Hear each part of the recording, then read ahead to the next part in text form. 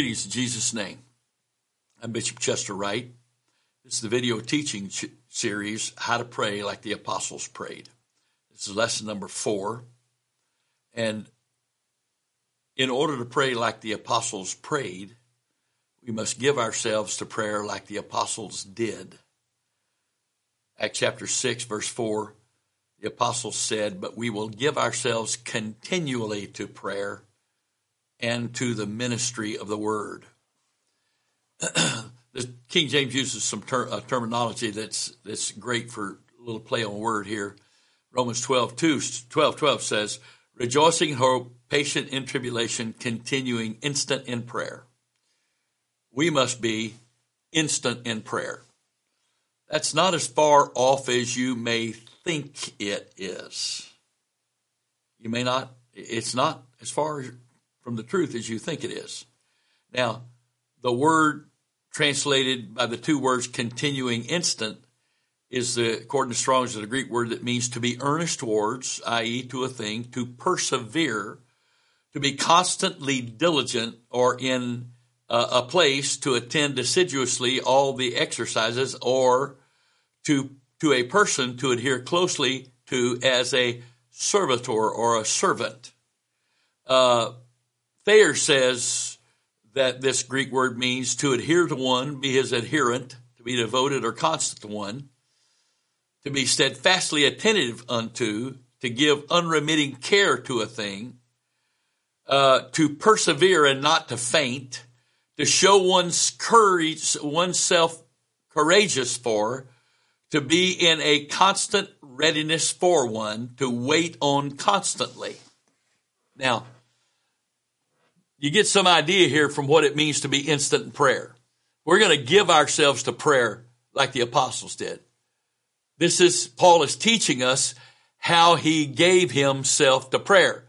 Paul wasn't there in Acts chapter 6 when the apostles said, "But we will give ourselves continually to prayer." And this Greek word translated continuing instant is the exact same Greek word, give continually. It's what we do. It's what we're called to do. So the idea of instant really is a very, a good word. Constant is a synonym. Continually is a synonym. And sometimes continuously is a synonym. Because prayer time is whenever you're awake.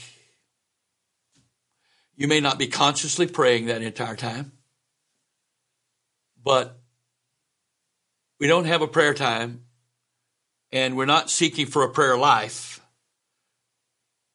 The Lord's goal for us is to have a life of prayer. That prayer is our life. Whether it's conscious or subconscious, whether we're praying with our minds or with our spirits, or some combination of that as the Lord leads throughout the day, whether we're praying it consciously or subconsciously.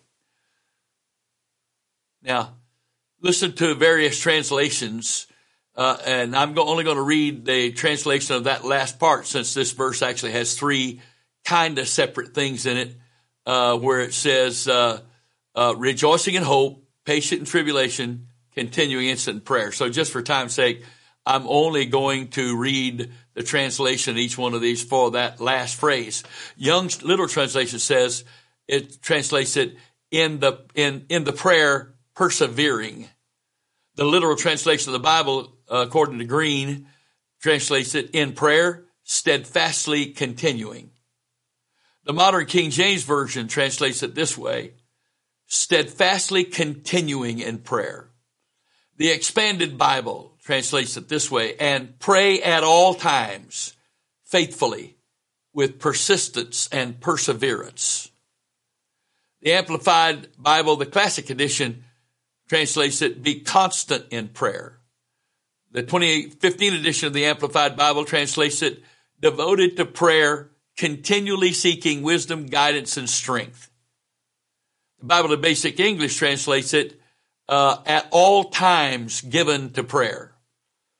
The easy to read version translates it, pray all the time. The Darby translation translates it as regards prayer, persevering. Wuest's expanded translation says, with respect to prayer, persevering in it continually. Weymouth's New Testament translates, earnest and persistent in prayer. God's Word translation, and pray continually. The Common Version, Webster's revision to the King James Version, continuing earnest in prayer. The Common English Bible, and devote yourselves to prayer. And the Contemporary English Version says, never stop praying.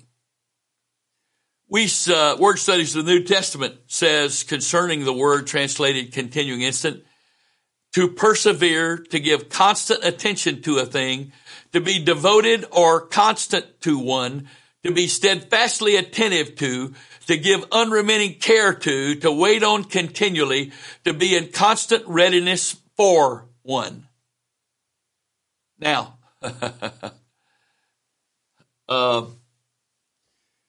yeah. The flesh says, I can't do that. Some people's flesh goes, I'm not going to do that. I got my life to live too. I go to church. I may pray in the mornings. I may read a chapter per day in the Bible. But I got to go to work. The rest of my day belongs to me. Really? The rest of your day belongs to you. Really? This is the day the Lord has made. I will rejoice in it and be glad. Who made this day? Who gave you this day? Who gave you the life, the health, the strength you've got? No, the real problem is this. Whose will are you going to follow? Whose will? Do you know how easy it is to not sin when you're in prayer consciously, subconsciously all day? And you immediately recognize, if I do that, I'm going to lose this connection of prayer. And when you're in tune with the Holy Ghost and you live a life of prayer, whether consciously or subconsciously, whether it's in your mind or coming out of your mouth, it doesn't matter. The connection, the supernatural connection is there. Even if I'm doing something natural, I never want to be involved in anything that disconnects that supernatural connection. And if I do that, not doing my will and doing His will is going to be easy from this perspective. Because of that connection, because of my submission of my will to His will, my surrender to Him, the grace of God is always working in me. It's always working. Now, speaking of myself, do I do this perfectly? No. But I've done it enough days that I want it. And when I sometimes come to myself because I realize I made a decision that took me in this direction, and not saying it's a bad thing at all. I just did something that was my will. It was just a reaction before I even really thought it through. And the next thing you know, I go, wait, whoa, where did my connection go? Why? That's why we walk in the Spirit. And Galatians 5:16 says, if we walk in the Spirit, we'll not fulfill the lust of the flesh. If we walk in the Spirit. If we walk in the Spirit. Now, walking is one step at a time. Walking is one step at a time. One step at a time. I don't have to know from God anything more than the next step. Except I need to know when to take that next step. Because when I walk with Him, It's not just out there power walking. It's step, step, step, as he leads. For as many as are led by the Spirit of God, they are the sons of God. You can't turn him on and off and expect to be what he's called you and I to be. We can't. We can't turn him on and off. Okay, it's time for church. Let's turn God on. Let's turn our connection on. We're going to go in there and want to be a part of this service. It's going to be awesome. And the service is over with, and we go get a hamburger, and the next thing you know, we're not even talking about spiritual things anymore. We're just yucking it up, having a big time. I'm not saying that's necessarily bad unless it disconnects. Well, how does it disconnect? I'll tell you what. Just be enjoying one another, just talking, having a good time, fellowship, and had a great service. God moved, the Lord moved on us, and so it's great. And you sit there, you're talking, and then somebody brings up someone who's not at the table, and you begin to talk. And even if you listen without protest, you don't contribute to the conversation, but you listen without protest. By the time you get up from that table, whatever connection you had isn't there anymore. It's not there. The scripture says for us not to be gossipers and whisperers and backbiters. And if you're telling something on somebody else, that if that happened to you and they were telling it on you, and you would be upset, huh? Now, wait a minute. You're telling something on somebody that if you were in their situation and they were telling it on you, you'd be upset with them. And yet it's okay for me to do it. Or I need to tell you what's going on so you will pray with me about these people because they're in bad shape. Let me tell you how bad off they are. And so I give them all the gory details and call it a prayer request. What kind of mockery is that? I don't have to tell people the gory details to request prayer. I don't have to do it. What's my motive for telling those gory details? It's not to request prayer. So, no wonder I get up the next morning. We feel after him to find him. He's not there. He's hiding. Because he can't go anywhere, but he can manifest himself or hide himself. And when he's hiding from you, you need to ask yourself the question, why? Because our sins and our iniquities, the exercising of our will contrary to his will, separate between us and our God. So if I get up the next morning after our little fellowship, we call fellowship the night before, which became a bloodbath for other people, and now I've spread the tale, and somebody's going to go request prayer for that person and somebody else. Next thing you know, this is all over the place. And I get up, and I can't feel anything. And then the feeling goes, well, I'm too busy. I can't pray today anyway. So then I just go about my day without prayer because he made it too hard to pray today. If he wanted me to pray, he should have been there. Really? If you wanted to pray, you'd have kept your mouth shut the night before and not sat there and listen to that stuff.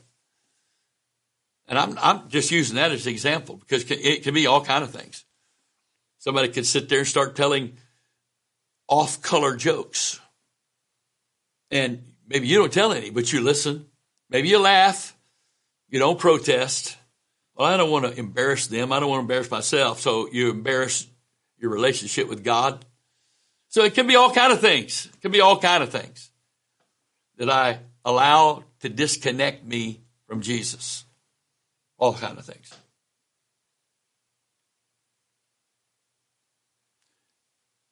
This same word used to be instant in prayer is in this verse, Colossians chapter 4, verse 2.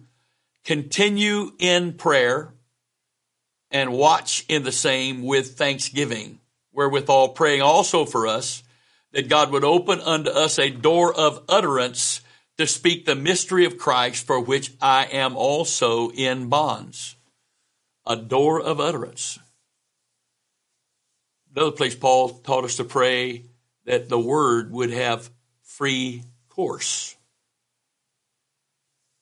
Now, are we even praying for the word to work? Well, it's the word of God. Yeah. And it's the word of God working in an atmosphere, a spiritual atmosphere, where the adversary is the spirit of iniquity, the spirit of I'm going to do my own thing, not God's.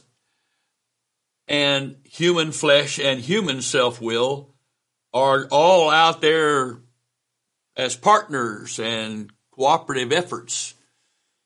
And according to Jesus' teaching on prayer, we're supposed to be praying for the will of God as it's already purposed in heaven to prevail in the earth. Do we pray that? Why does he need me to pray that? Well, first of all, I don't have to understand why. I do, but I don't have to, because he said do it. Second of all, I need to understand some spiritual things. And those spiritual things are that there's a God of this world. And ever since the garden, whatever the dominion that God gave to man, Satan won it in a battle that Adam and Eve didn't know they were fighting, and lost because they didn't know they were fighting it.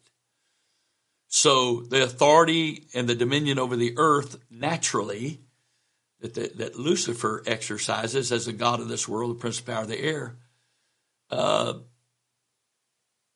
and Eve lost it. They lost it because they weren't discerning who they were talking to, who they were communicating with. What would have happened if Eve would have just turned and walked away and said, not interested? What would have happened if Adam would have said to Eve, I love you, but God gave you to me and you're violating the word of God and I'm not joining you? What would happen? But neither one of those things happened, did they? She didn't walk away and he didn't turn her down. They both violated the word of God. And since that time, Lucifer has had dominion in the atmosphere of the earth. And yet here we are. We are his enemies because we are here to establish the kingdom of God spiritually in the earth at this time. That's our call. That's our purpose. The book is full of this. And yet we pray, Jesus, forgive me of all my sins, talk with tongues a little bit. I got all these needs, take care of them. See you tomorrow.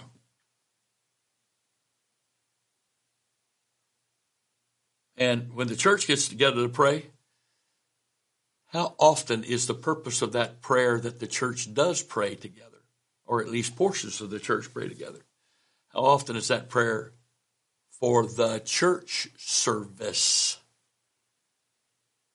Now, I'm not saying it's wrong to pray that we would be able to do the will of God and that God would have his way in that service, and et cetera, et cetera, et cetera. I'm not saying that's wrong.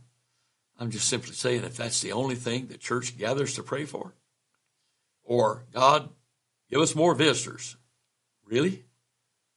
Can you find that instruction for prayer anywhere in the Bible? Anywhere. Can you find anywhere in the Bible where they prayed for the church service? I can't. I don't know where it's at.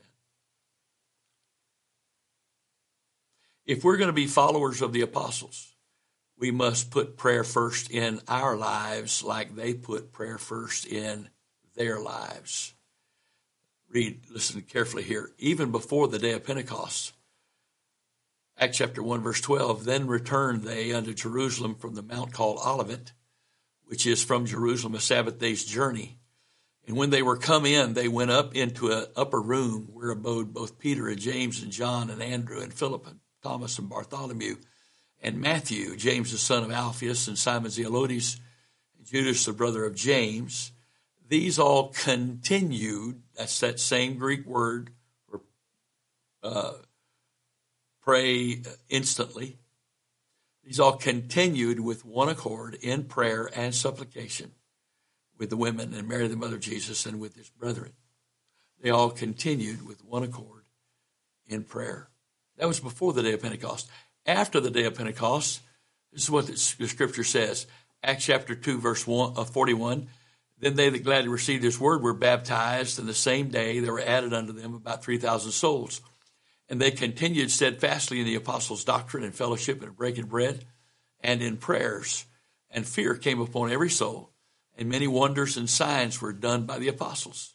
They continued steadfastly, same Greek word, in the apostles' doctrine and fellowship and in breaking bread and in prayers. Fear came upon every soul, and many wonders and signs were done by the apostles. Verse 46 of chapter 2 says, summarizing the day of Pentecost in that period of time, and they continuing daily with one accord in the temple. What were they doing there? What were they continuing daily with one accord in the temple doing? They were there praying and ministering every day. Continually. Breaking bread from house to house, did eat their meat with gladness, singleness of heart, praising God and having favor with all the people. And the Lord added to the church daily such as should be saved. You mean the Lord added to the church on the days we have church services, which, of course, Wednesday, Thursday night is not evangelistic, so count that one out. And Sunday morning, Sunday night, some have an evangelistic service on Sunday morning, but not Sunday night. Some have regular church and Sunday school on Sunday morning, have an evangelistic service Sunday night. So, and so the Lord added to the church one service a week, such as should be saved. No. And how do we get in that position? Well, can I suggest that it starts with neglecting prayer? When it starts with limiting the role that prayer covers in our lives? Can I suggest that? Yeah. So they had major revival, Acts chapter 2, 3, 4, 5. But in chapter 6, something different was going on. Oh, yeah, something was different. It says, Acts chapter 6, verse 1, and in those days when the number of the disciples was multiplied, there arose a murmuring of the Grecians against the Hebrews because their widows were neglected in daily ministration. Then the 12 called the multitude of the disciples together unto them, and said, it is not reason that we should leave the word of God and serve tables. Wherefore, brethren, look ye out from among you 7 men of honest report, full of the Holy Ghost and wisdom, who we may appoint over this business. Now, how many great men of God don't have time to pray because they're so busy with the business of the church? How many? Verse 4 says, we're not going to do this so we can go on vacation. We're not going to do this so we can hunt or fish or play golf every day or invest in the market every day.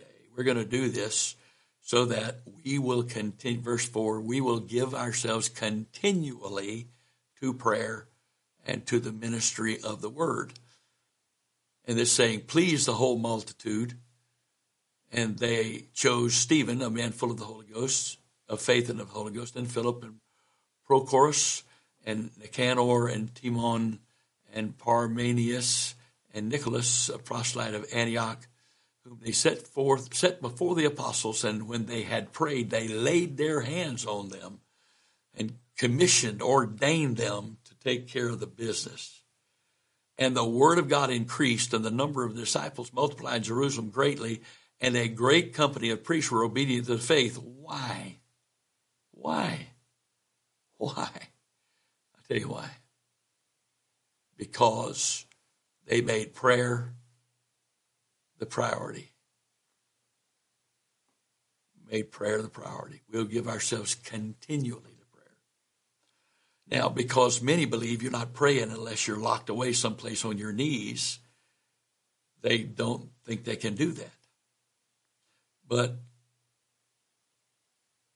when the Bible says pray without ceasing, it can't mean that all of us who are children of God, sons of God, part of the body of Christ, aren't supposed to do anything all day but be on our knees. It can't possibly mean that. Now, do we need times every day where we put everything else aside and we are just connected to and communicating with the Lord and getting his direction or whatever? Ideally in the mornings, yes. That connection, that positioning, that direction, that we need that every day. That's the way we start our day. But we maintain the connection when we get up from there and we pray without ceasing, whether consciously or in our spirits. We stay in connection with Jesus and we continue to pray all day. This is what the apostles did. And the title of this series is How to Pray Like the Apostles Prayed. Now I realize from a religious standpoint, we don't think this is possible, do we? No, we don't think it's possible. And it's sure not desirable to our flesh, because our flesh doesn't know what it means to be alive. Our flesh doesn't know what it means to live in the presence of God where there's fullness of joy every day. Our flesh doesn't know what it means to be positioned in God at his right hand so he can exercise his power and authority through us where there's pleasure for the conduit every day. Just knowing that he's in control and he's working and doing that and I just get to be the conduit. There's pleasure in that. True pleasure, lasting pleasure, no guilty conscience. We need a revival of apostolic commitment to prayer. We need a revival, and to have a revival, we've got to repent for the way we are praying, because you can't have revival without repentance and rededication, reconsecration, renewal of our place in God, a forsaking of all the missteps and errors and things, the little foxes we've allowed to spoil the vine. We can't have revival without that. We need a revival of apostolic commitment to prayer. And closing this out, let's talk about Paul's commitment to prayer. 2 Timothy 1:3 says, I thank God from whom I serve from my forefathers with pure conscience, that without ceasing I have remembrance of thee in my prayers night and day. And then he admonishes us to pray like him. 1 Thessalonians 5:17, I've quoted already, pray without ceasing. The Amplified says, be unceasing in prayer, praying perseveringly. The Amplified Bible 2015 edition says, be unceasing and persistent in prayer. Why? Because Philippians 4:6-7 says, be careful for nothing, but in everything by prayer and supplication with thanksgiving, let your requests be made known unto God, and the peace of God, which surpasses, is superior to all understanding, shall keep, guard, preserve your hearts and minds through Jesus Christ. What are these requests that we can make known to God? The request is, I give this to you, Father. I cast it on you. I give this to you. I cast it on you. And I give you all those things that are troubling me, that are causing me to be full of care and anxiety until I have peace, because they're all surrendered to you, Father. I cannot cast my care without also surrendering my will, because casting my care is giving up control over these specific things to God. So it's not really enough to just give me to him. I have to live that I've given me to him by giving the specific things that would want to trouble me, because my cares will block my connection with God and disconnect it if I hold on to my cares.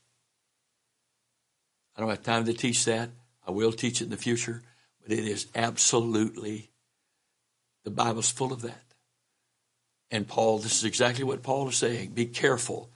The Greek there is, don't be full of anxiety over anything, But in everything by prayer and supplication with thanksgiving, let your requests be made known unto God.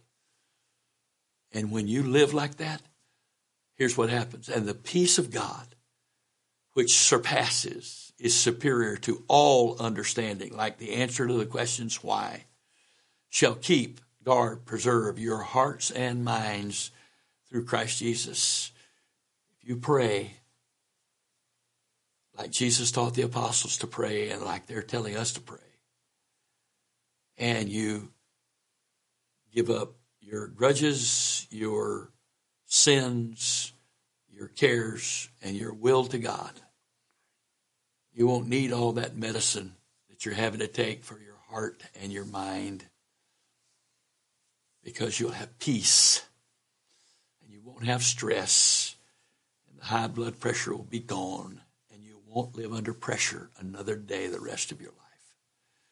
In the name of the Lord Jesus Christ, I pray that God will give you and I a revelation of what it means to have a life of prayer, to pray without ceasing, to be instant in prayer, to be always available to God, to speak out whatever he wants to speak in prayer in my language or in English or in tongues, in the language of my mind or in tongues as he prompts me, either way, to be yielded and available to him. I pray these things for you and me in the name of the Lord Jesus Christ. Amen. God bless you.